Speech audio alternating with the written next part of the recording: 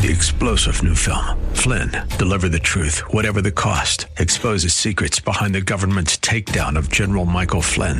Flynn knew what the intel world had been up to. He ordered the first audit of the use of contractors. This set off alarm bells. He told the truth. He was the most dangerous person for Donald Trump to hire. They had to get rid of Flynn. Flynn, deliver the truth, whatever the cost. Available now. Watch it today. Go to salemnow.com. salemnow.com.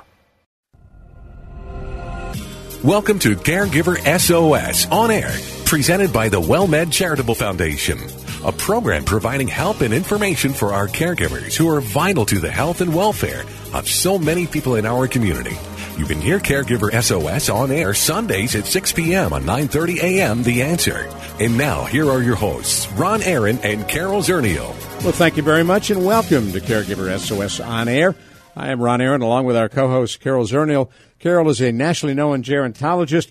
She's a head of the board chair for the National Council on Aging and executive director for the WellMed Charitable Foundation. That keeps you busy.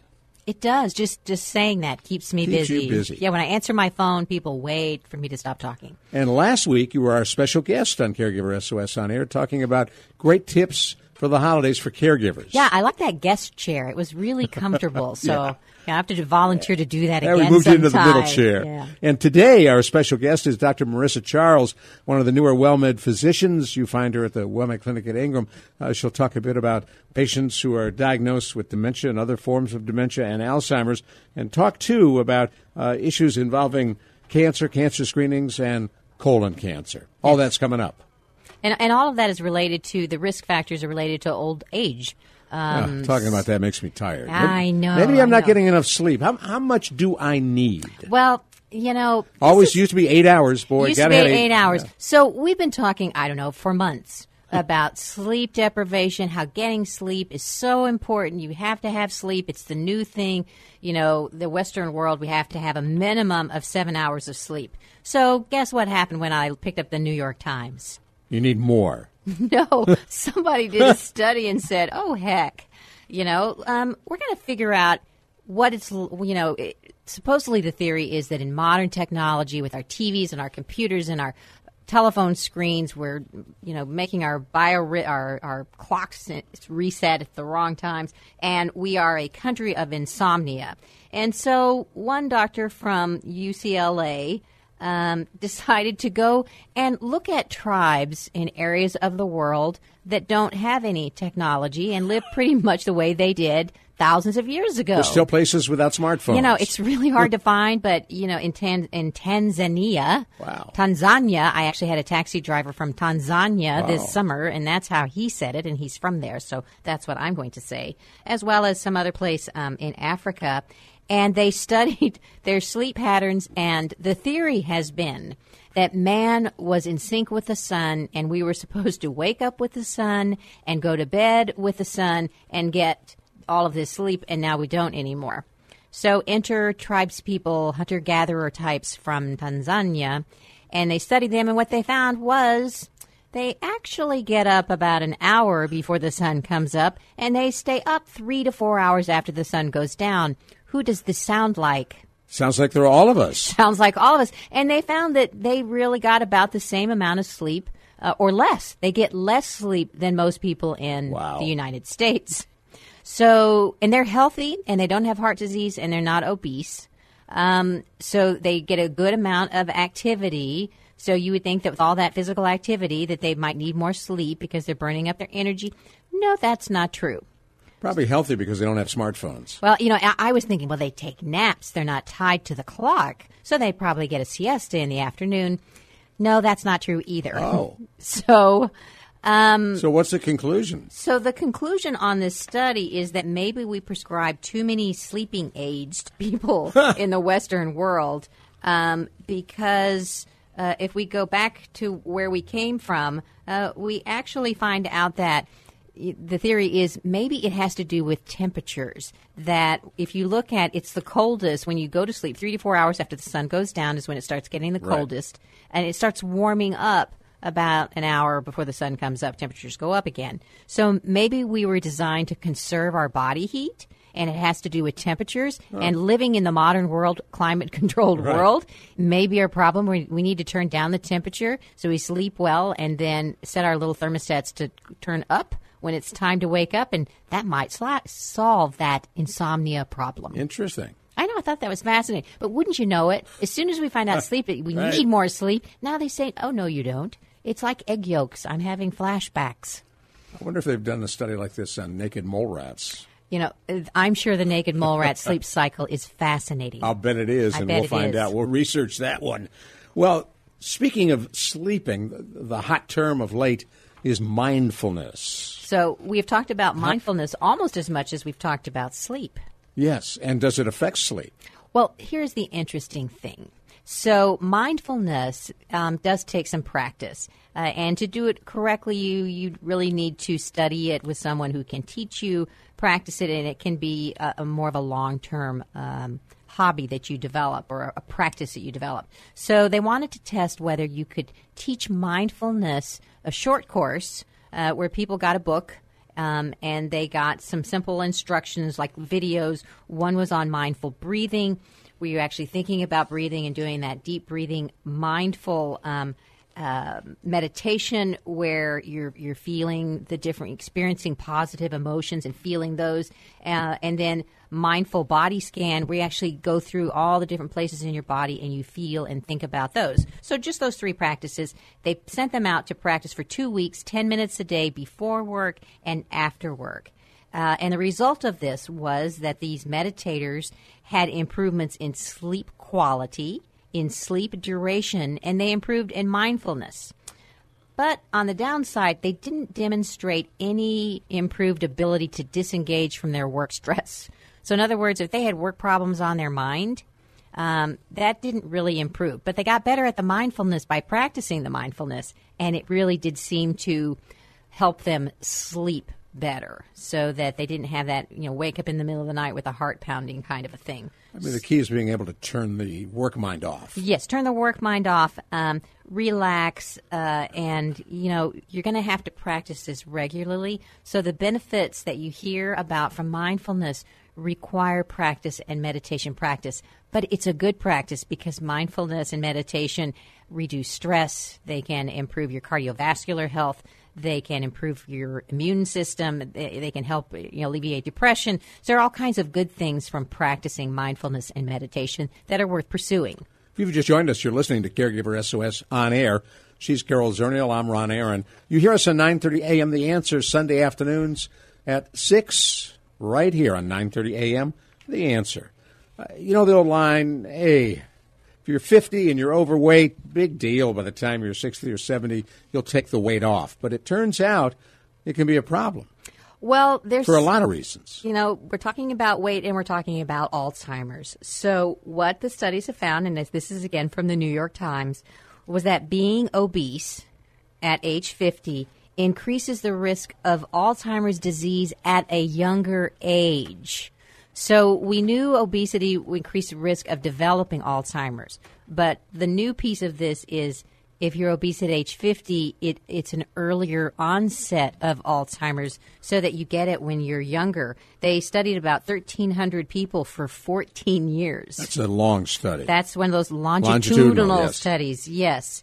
And the body mass index, really correlated with how soon someone developed Alzheimer's. For those that had the higher BMI, developed Alzheimer's sooner of the 142 people that actually developed Alzheimer's. That kind of study is an example of why God created epidemiologists. Well, and that's it. So when we talk about Alzheimer's, we talk about what can they do about it. What we're trying to do, since we don't have a cure for it, is we actually want to delay the onset of Alzheimer's as long as possible, more good years. Right. And so I hate to say it, but excess weight at age 50 may lead to, if you're going to get Alzheimer's, you're going to get it sooner. Ooh.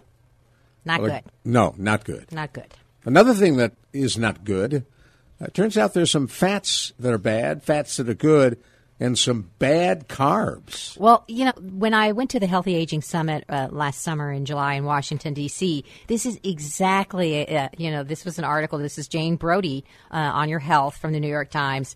And this is exactly what they said, was that all of us were somehow derailed in the 1970s when a study came out that said animal fat that's high saturated fat and cholesterol was bad. And somehow we all wanted to be fat-free. Right. And so we ran to these fat-free products, which reduce fat-free, are rich in carbohydrates. So that's from crackers to sweetened yogurts. And what happened as a result of that, directly as a result of that, and they said the same thing at the conference, was this onset of obesity and type 2 diabetes because we got rid of the fat in our diets. And to make things taste good when you get rid of the fat, it upped the carbs. Substituted sugar. We substituted the sugar, and so now the pendulum has swung too far in the other direction, and we need to put the good fats back into our diets. So what are the good fats? They're the ones you've heard about in that Mediterranean diet. It's the olive oil, it's canola oil, avocado, nuts.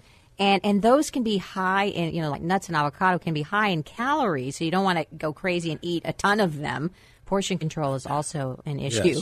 Yes. But good monosaturated fats, natural fats that are not complex, they have a low glycemic index, and they're going to help keep you from developing diabetes and help you, control your weight as well. It's like instead of writing off all cheeses, there are some cheeses that turn out to be pretty good for you. Yeah, they do. So when we talk about glycemic index, we're talking about how the amount of sugar food converts to, and they compare everything to two foods, which I thought was fascinating. So one of them is white bread, and one of them is white rice. So the foods that, they're saying... Both of which we've been told we shouldn't eat. Yeah, so the foods that, have the highest glycemic index that we compare against white bread, all right, you're not going to be happy with this. So white bread, a glycemic index number, pure glucose is 100. Pure glucose, right. Pure sugar is 100. So a russet potato, which all of us eat potatoes, is 111. Wow. Is worse than pure sugar because it's a complex carbohydrate. It's going to break down to even more. White bread is a 71. A white baguette, 95. Cornflakes, 93. White rice, 89. Pretzels, 83. Instant oatmeal, 83. Gatorade, 78. Yikes. It's got a lot of sugar in it. So you want to move to the other end of the spectrum. There are some pastas that are good for you, and we've been afraid of those pastas. Yeah, I've been. Spaghetti's only 46, fettuccine's 32, and apple's 39, chickpeas 10, and the winner for today is hummus with only 6. Ooh. Which is I made like from hummus. chickpeas. Yeah. So it's actually hummus is good. Hummus is good. That and edamame. I could live on hummus and edamame. Peanuts are only 7.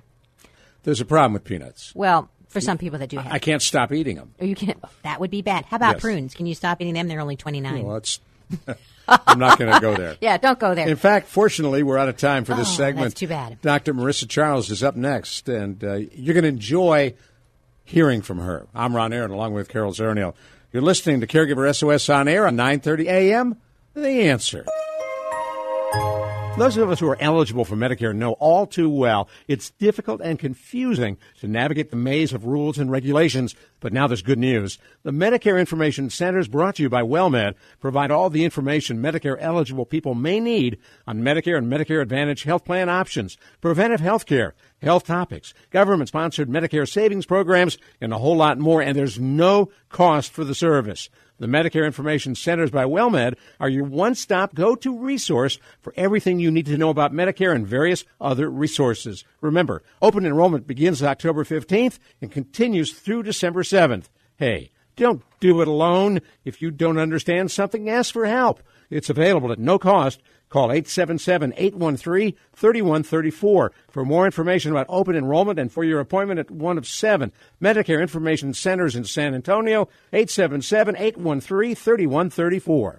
And right now, at this very moment, on this Sunday afternoon, if you're listening to us on the radio, we have folks standing by at the Medicare Information Center to give you information on where to go, make an appointment so you can partake in open enrollment to your benefit. That's the whole idea. Simply call 877-813-3134. 877-813-3134. I know it's Sunday afternoon if you're listening to us on the radio, but the folks are there right now to talk with you. The call is free. The service is free. 877-813-3134.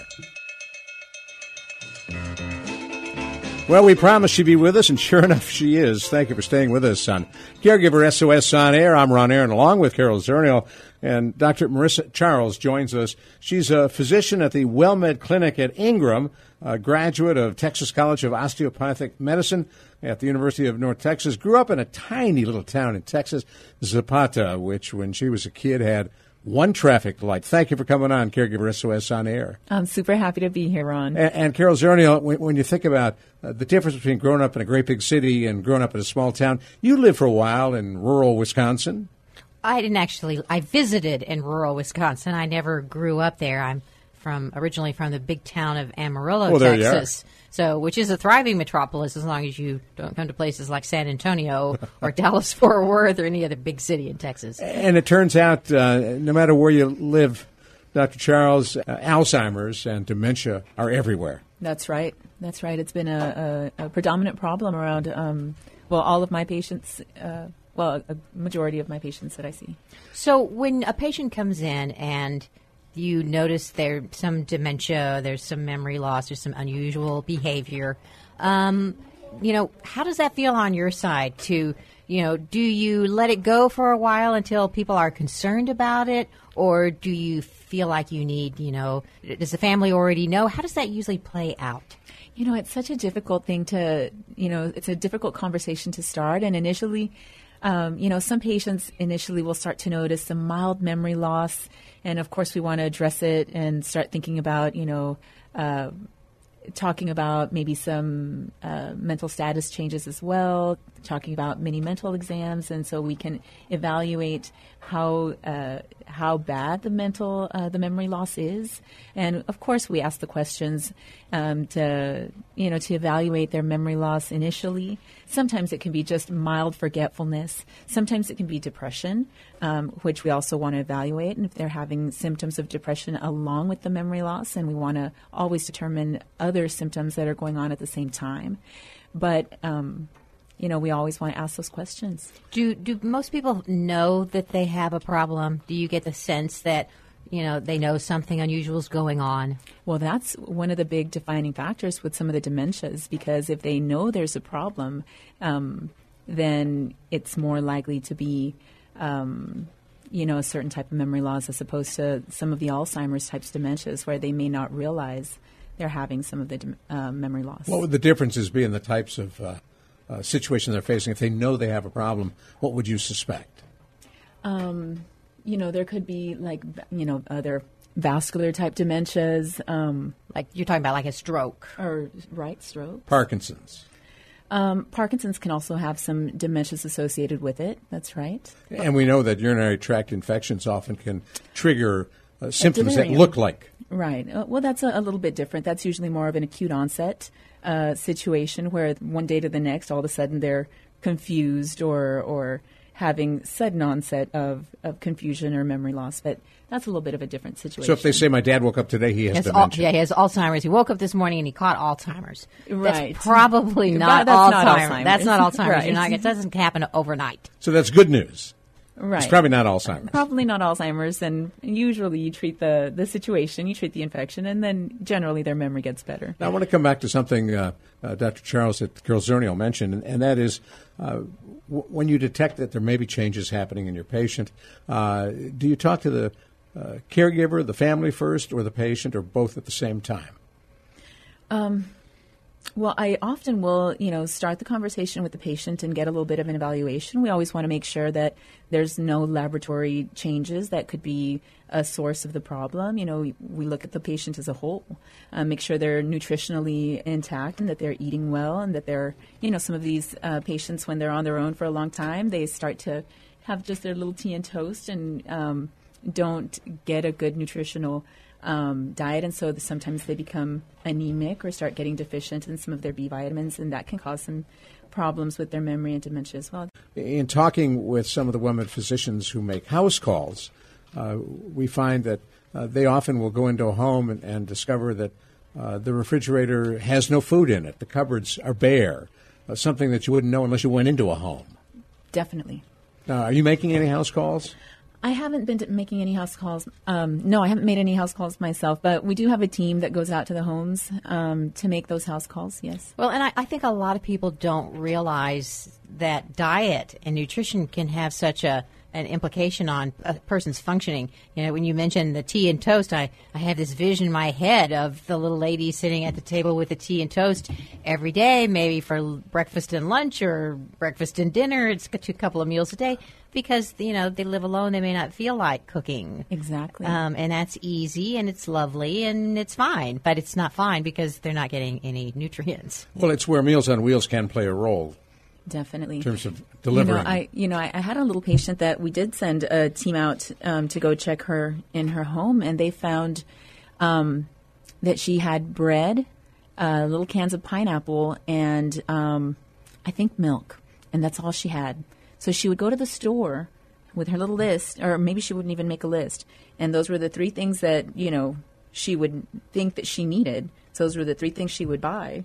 She'd come back home. Bread, pineapple, and milk. Mm-hmm. And the milk doesn't even go with the pineapple. I'm sorry. It just doesn't. Sounds like clues in a mystery. you know. So what do you do in a situation like that? Because you realize unless there's food coming in some other way, she's not getting a balanced, nutritious meal. Right. So, you know, you always want to make sure that the family's involved. You want to make sure that she's got, you know, support from you know, other sources. And if there's not, then you get APS involved. Which is Adult Protective Services. Correct. If she doesn't have enough support from her family. And Carol, you recently ran a years-long program with Adult Protective Service looking at interventions for suspected domestic violence and battery and assault on seniors. And you've worked closely with some of their people. They're very caring. Absolutely. You know, we talk about abuse, neglect, and exploitation. And what we've learned from working with Adult Protective Services is that self-neglect is the highest incidence of neglect. So what she's describing, an older person who stopped cooking and stopped eating well and stopped taking care of their home and stopped taking care of themselves, that's very common. And oftentimes people don't think that Adult Protective Services can help that one senior who's not taking care of themselves. You know, Dr. Charles sees this as medical neglect. They're probably not taking care of their diabetes. They're not taking care of any of their chronic conditions. But that's a person that can be reported to APS. And Adult Protective Services is not going to come in and yank that person out of their home and say, game over. You know, they're going to go in and maybe offer them Meals on Wheels, maybe offer them some homemaker services to get them back on their feet until we can decide, can we bring resources into this home? Do we have family members we can get in touch with? Or do we need to have this person live someplace else because they're not safe? Right, to keep them independent as long as possible, which is always what we want to try to do. But if they're not safe, then... When you reach out to family, do you find that they're receptive?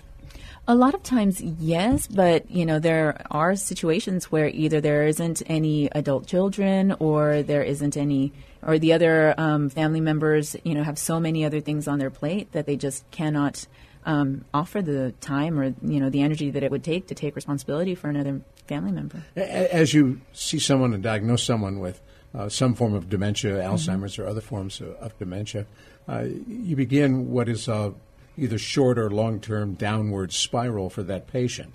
Are you able to work with them and keep them as independent as possible for as long as possible?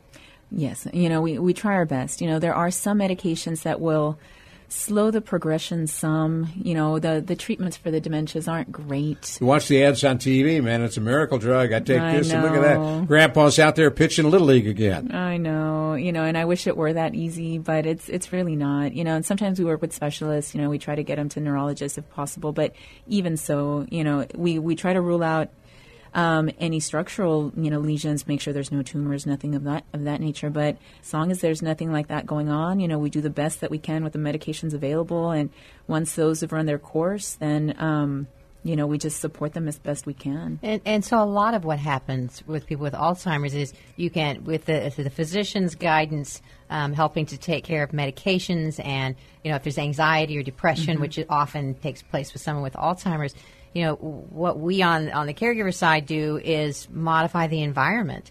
So, we're either bringing in those meals or we're making things, easy choices at home so there's less confusion, or bringing in help inside the home as well. But it's so unfortunate that Alzheimer's is so prevalent, and there's so little we have to offer on the medical side and on the social services side. As you look at the literature and get your crystal ball out, are there any treatments on the horizon that offer hope for Alzheimer's and other forms of dementia? That would be a no. I'm just reading your body language.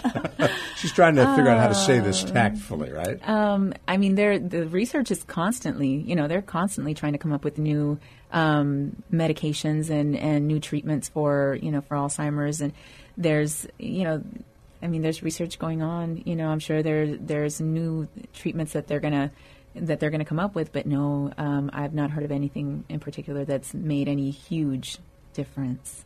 Well, we can only hope. Of course. And at the National Council on Aging, Carol is board chair for the NCOA. Are they pushing for this kind of research as well? Well, anybody that's involved in aging at all certainly supports the notion that we have to do something with Alzheimer's, whether it's delay its onset, reduce the symptoms, cure aging, which is the the primary reason people get Alzheimer's. So we do need to do something, or we're going to be spending a lot of money on long-term care and taking care of people with Alzheimer's. We're going to have more with Dr. Marissa Charles and Carol Zernial in just a couple of moments. I'm Ron Aaron. You're listening to Caregiver SOS on air on 9:30 a.m. The Answer, we're going to find out about treatment and aftercare for other issues that face seniors, like cancer and other debilitating diseases.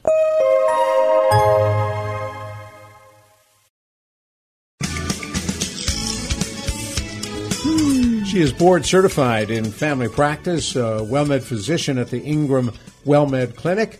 I'm Ron Aaron, along with Carol Zernial, and our special guest, Marissa Charles, is with us. We were talking just a little bit ago about Alzheimer's and caregivers who deal with patients with Alzheimer's. There's another area where caregivers get awfully busy and awfully committed and involved, is where patients are suffering from diseases like cancer. Yes, definitely. So I did want to speak briefly about colon cancer, and that's something else that we always wanted to make sure that we're doing enough screening and that people are aware about their colon cancer screening recommendations. So that's that colonoscopy word, right? Woohoo! Yes, definitely. Having had, at my age, many colonoscopies. The drugs are so much better. It's fun now, really. Oh, it's fun. Oh, yeah. Oh, it's fun. Like he says it's fun. It's fun. And I have a friend dead now from colon cancer, actually two friends, for lack of a colonoscopy.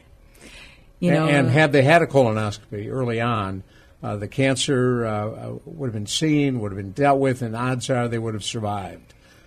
Right? Well, it's the fourth most common cancer in both men and women. So it is definitely a commonly diagnosed cancer. It is a preventable cancer, and screening should start at 50. And preventable how? Well, with the colonoscopies, definitely they can identify colon polyps. They can remove colon polyps, and they can save you from having to deal with a colon cancer later in life. So, and for those who shall remain nameless, who could be a co-host on this show, who's hesitant to go in for a colonoscopy, as were you that individual's physician, Carol Zernial, what would you say to her?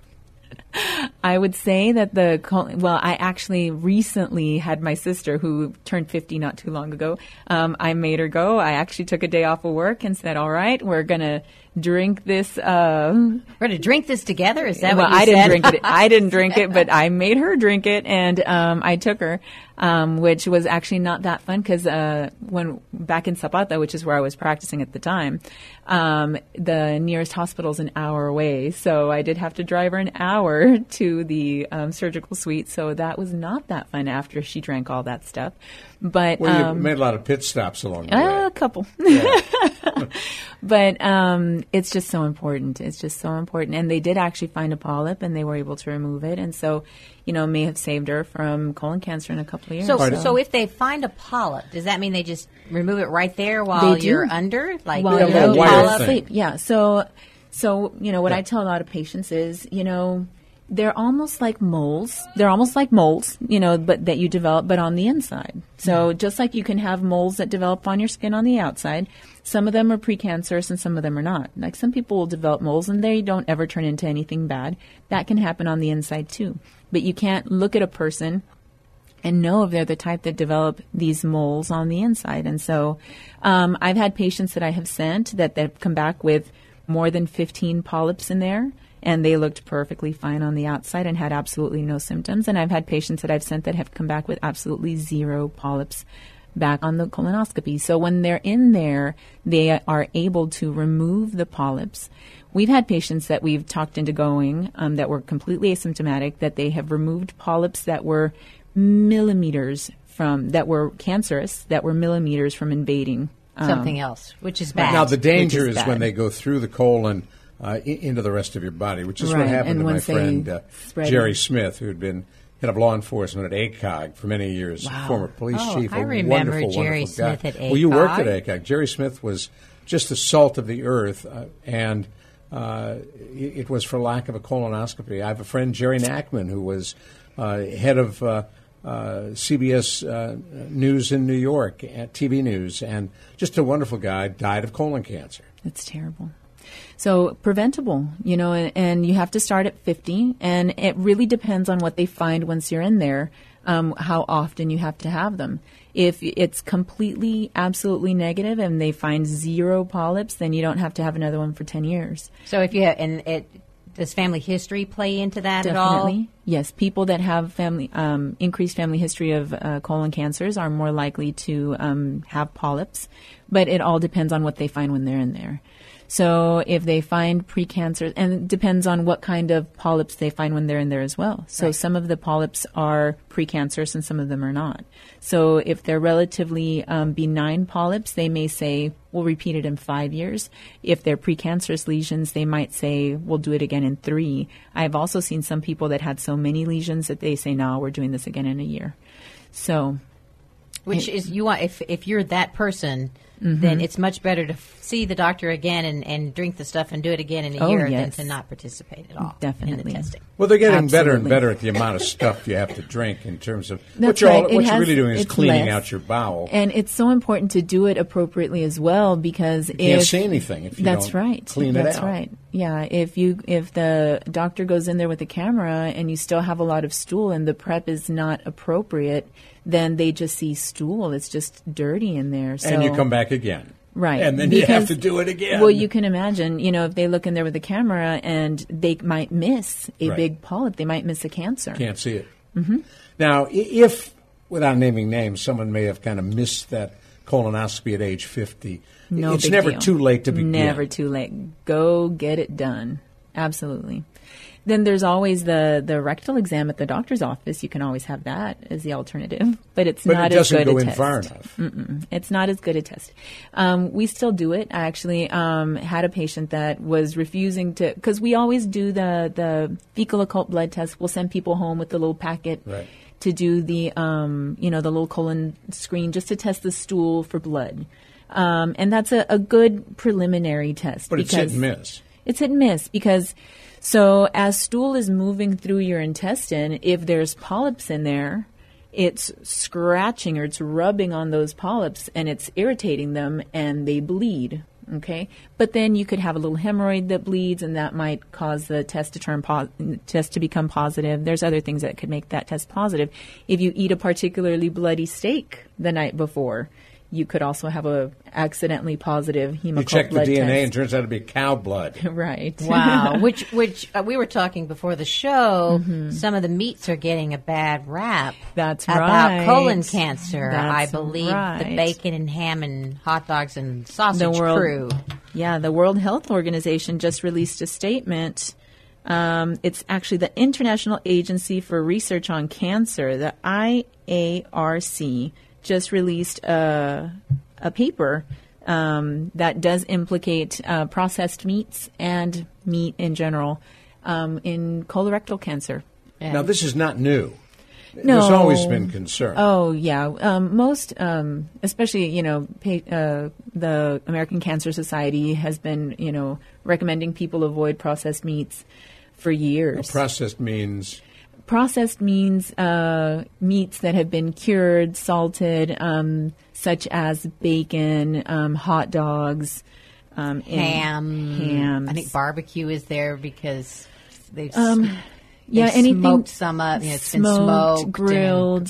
Anything along those lines is more likely to cause to have carcinogenic effects. Now, I have to admit, I was a little amused at the response from one of the meat associations that was saying that bacon was an important protein source. And I'm thinking about a small little piece of bacon and just how much protein is there. How much bacon do you have to eat for it to be to get protein? To get protein out of it. I don't know. I'm going to go back and look at the package.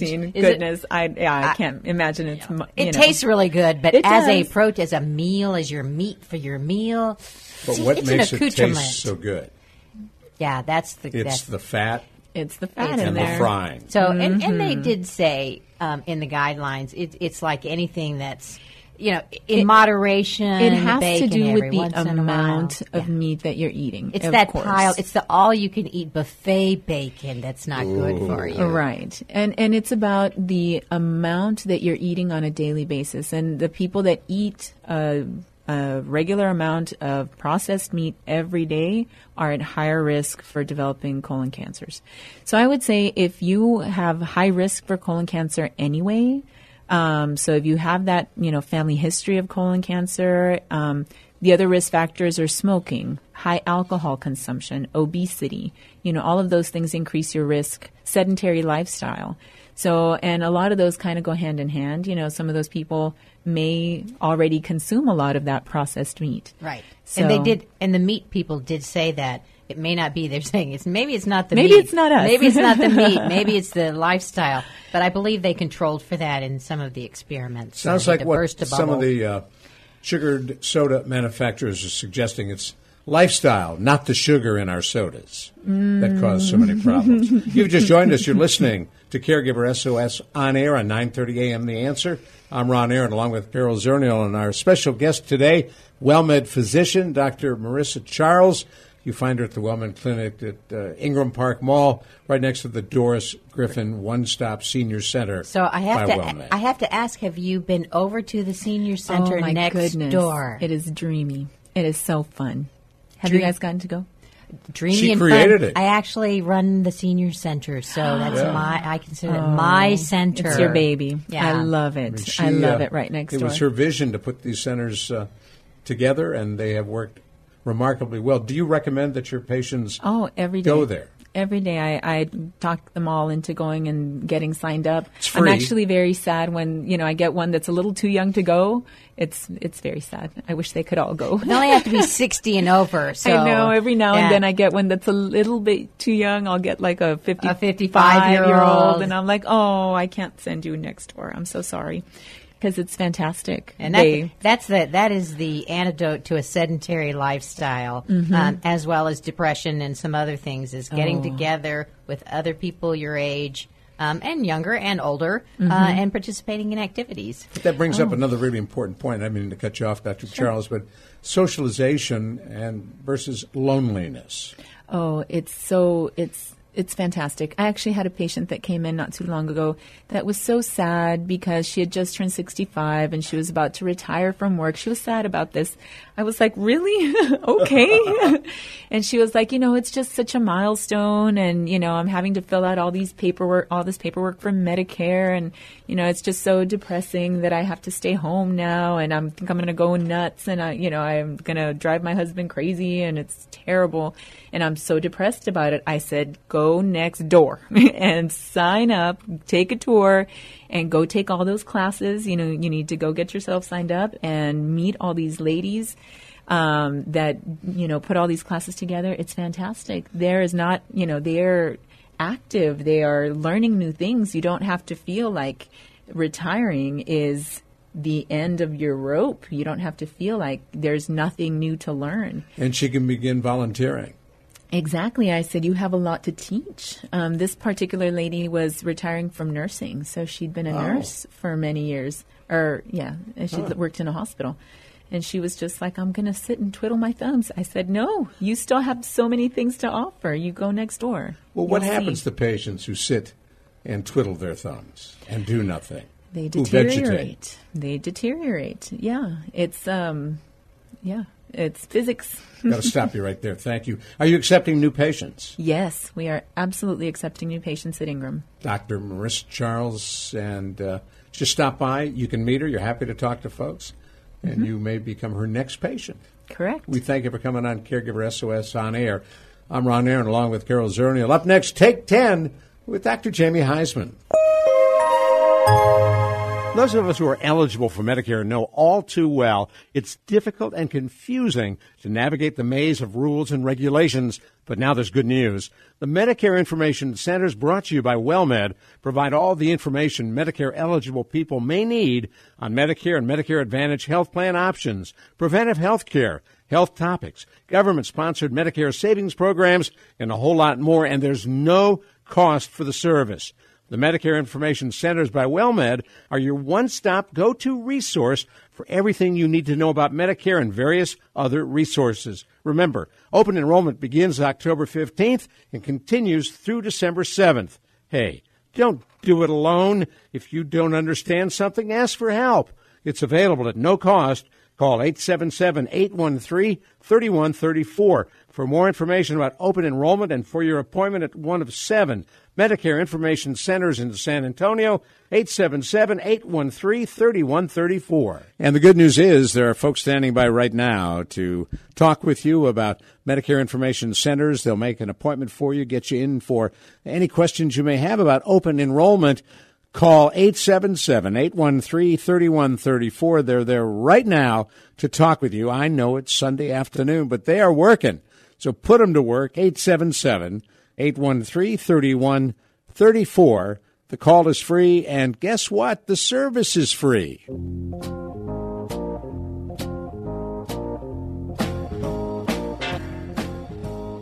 Well, thank you so much for joining us on Take 10. Take 10 follows each of our Caregiver SOS programs, and along with Carol Zernial, we're joined by nationally known therapist and expert on caregiving. Dr. Jamie Heisman is with us, also knows a whole lot about addictions, which puts him at the top of the list for helping people. And Carol, you had a great idea for topic number 1 for Take 10, and it really follows our very special guest, Meryl Comer. Her quick advice to caregivers was don't second-guess the caregiver. If you're a family member, your 5-minute visit or 1-hour visit doesn't mean that you know everything that's going on. And if the caregiver's in there every day, don't second-guess them, which leads me to ask the question, Jamie, what about families? You know, there are always the questions about the family members who have too much advice, that seem to know better than you, even though you're the caregiver, you're down there doing all of the work 24/7. Or families that don't help. So what is it about families, and how do we get it right? Well, you know my thoughts, Carol. Getting it right requires getting a third party engaged, because this is an excellent topic for our listening audience. Everybody seems to want to second-guess somebody else, but the motives behind that come from so many different places. I believe they come from guilt, sometimes from shame. If it's a long-distance caregiver, they're not present to be with somebody, and their loved one is being taken care of, let's say, by a sibling or somebody else, and that's a huge feeling of powerlessness.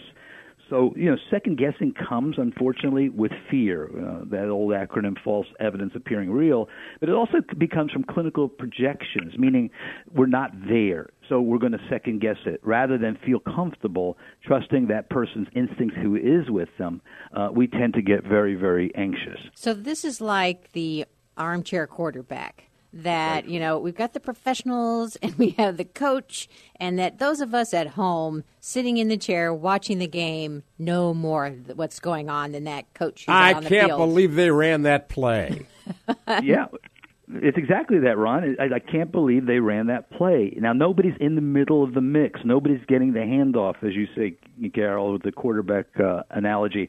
Instead, we're second guessing and second looking, and that's really a challenge here. That's why it's so critical to get this third person involved, because a lot of, I think, prep work needs to be done before a family enters into caregiving, using one of their loved ones or siblings or family members as the primary caregiver. And when the caregiving tasks start coming fast and furiously, I always believe the first thing you need to do is involve the social worker, geriatric care manager, or the like. Right. Had a situation like this here in San Antonio. A very good friend of mine, a brother and a sister, mother needed care, couldn't live alone, so he assumed the responsibility. She lived in another city and constantly criticized. So one day he said, I'm putting Mommy on a plane. Here's when she arrives. You can do it better. Obviously, you take care of her.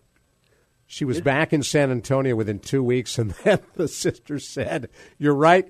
You take it over. I'm out of this. You're doing it right all along. Exactly. I was so wrong. But think about that, Ron. It's what you say makes sense, and it obviously proved the point, no doubt. But think about it just simply because two adults, meaning the two people who were kind of quibbling with the poor person who had a chronic illness or an illness. Yeah, the mother in the middle. Yeah, it's like a badminton and a birdie piece. Couldn't those two have done the right thing and say, look, we both have differences. We both have different approaches to life. Mom may have loved you or not loved you more, or whatever the reasons are. Maybe we should get a third party to help us facilitate and mediate. So what is a geriatric care manager for those that don't know what that is? Well, I always say they're air traffic controllers who have a huge, extensive curriculum background in seniors and geriatrics. I also know that if anybody can relate to a social worker or a nurse today, those are the two professions that are pretty much the preponderance, if you will, of geriatric care managers.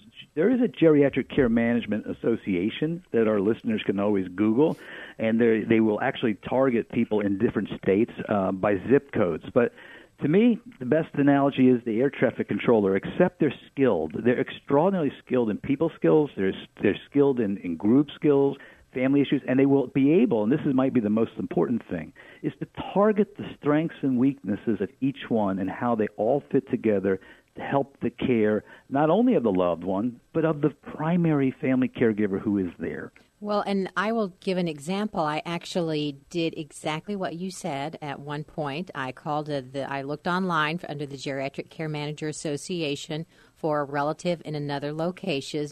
And then when I flew into town, I had set up appointments at a coffee shop, an hour apart with my two top candidates as a geriatric care manager. And then I just sat down and had a conversation, kind of talked through what was going on with the care recipient, with the person, the family member we're caring for, what was going on with the family, and then kind of tried to get a feel for how they responded to that situation. And after interviewing both of them, and I picked the one that I felt the most comfortable with.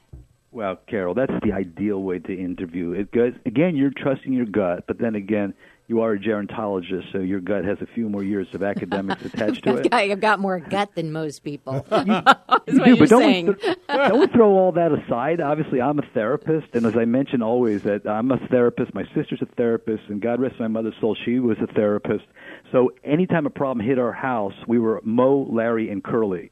I was going to say, definition of a therapist is someone who needs a therapist. Well, without a doubt. But so I'm not. Your academic, work may not have mattered there because you still were a relative. But yes, you're 100% right. Why don't you have the direct care worker or the geriatric care manager, or whomever you're interviewing, go through scenarios like that, Carol? It's an ideal way to interview. All right, hold that thought. For those of you who just joined us, you're listening to Take 10 on Caregiver SOS On Air. I'm Ron Aaron, along with Dr. Jamie Heisman and Carol Zernial, and we're talking about when your caregiver gets little, no, or non-productive help from other family members. So talk to us as a shrink, Dr. Jamie. What is the psychology going on in the mind of the distant caregiver who knows she or he can do it better and insists on telling you that? Well, they're obviously not feeling what's happening in real time, Ron, and real time is you can never predict human behavior. the family caregiver who is there and the person who is ill are going through their own drama and trauma on an ongoing basis, and that's really totally not even available to that long-distance caregiver. So the long-distance caregiver also has this incredible button where they start streaming the horribles in their mind. And if they really didn't have a great relationship with the primary caregiver or really didn't have a great relationship with the care receiver, they really get anxious. And when they do, their imagination runs amok. Yeah, running amok is not good in any situation. Running amok is bad. Yeah, and it makes also the person who has the illness or has the issue even feel worse and feel unsafe. So this is why it's so critical to surround the person with the chronic illness or even worse, a terminal illness, with safety and with boundaries and with a family that can talk and get it together. But to do that, again, you probably need a facilitator. So do you have, depending on if, let's say, if the person has capacity, if the person you're caring for is able to think clearly and make their own decisions, do you involve them in that conversation with that geriatric care manager? Do you talk in front of them? Yeah, Carol, it's a great question. I always do. The last thing, if somebody can actually cognitively handle it, is that you want to marginalize them. You want them to have self-esteem and meet you as close as they can to halfway, so neither burn out. You want them to feel relevant. So you have to. Obviously, if they're not cognitively able to, then that's another issue. But the interesting thing is what we're describing in this radio show is that sometimes the family, for whatever reasons of nervousness and depression or guilt, they're not even cognitively able to. So it's very important to get that person. That's right. That's kind of like throwing stones. And if the other parties won't participate, won't listen? That's a clear directive to you that they're not going to get involved, and you really need to let go, let God on that one, and just work with the cards you're dealt.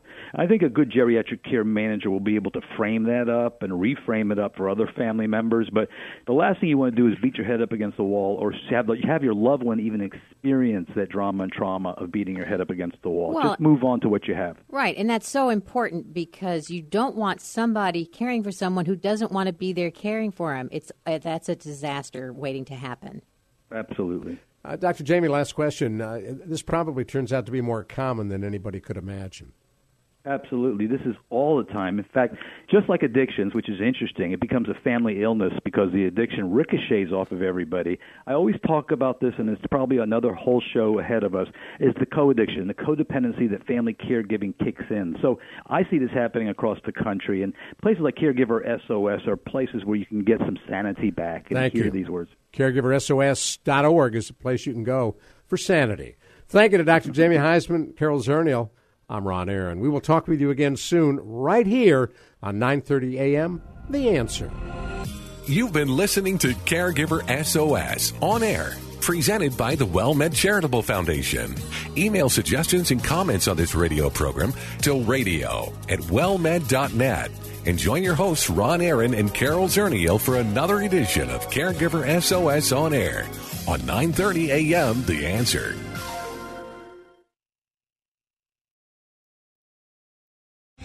Three-star General Michael J. Flynn, head of the Pentagon Intelligence Agency, knew all the government's dirty secrets. He was one of the most respected generals in the military. Flynn knew what the intel world had been up to. He understood its funding. He ordered the first audit of the use of contractors. This set off alarm bells.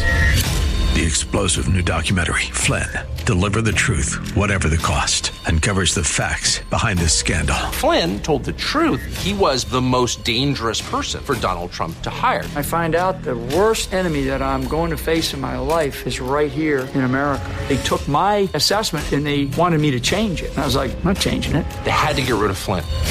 With in-depth interviews, archival footage, and never-before-seen personal records of the man behind the headlines. I just felt like I was drowning. Flynn, Deliver the Truth, Whatever the Cost. Available now. Watch it today. Go to salemnow.com. salemnow.com.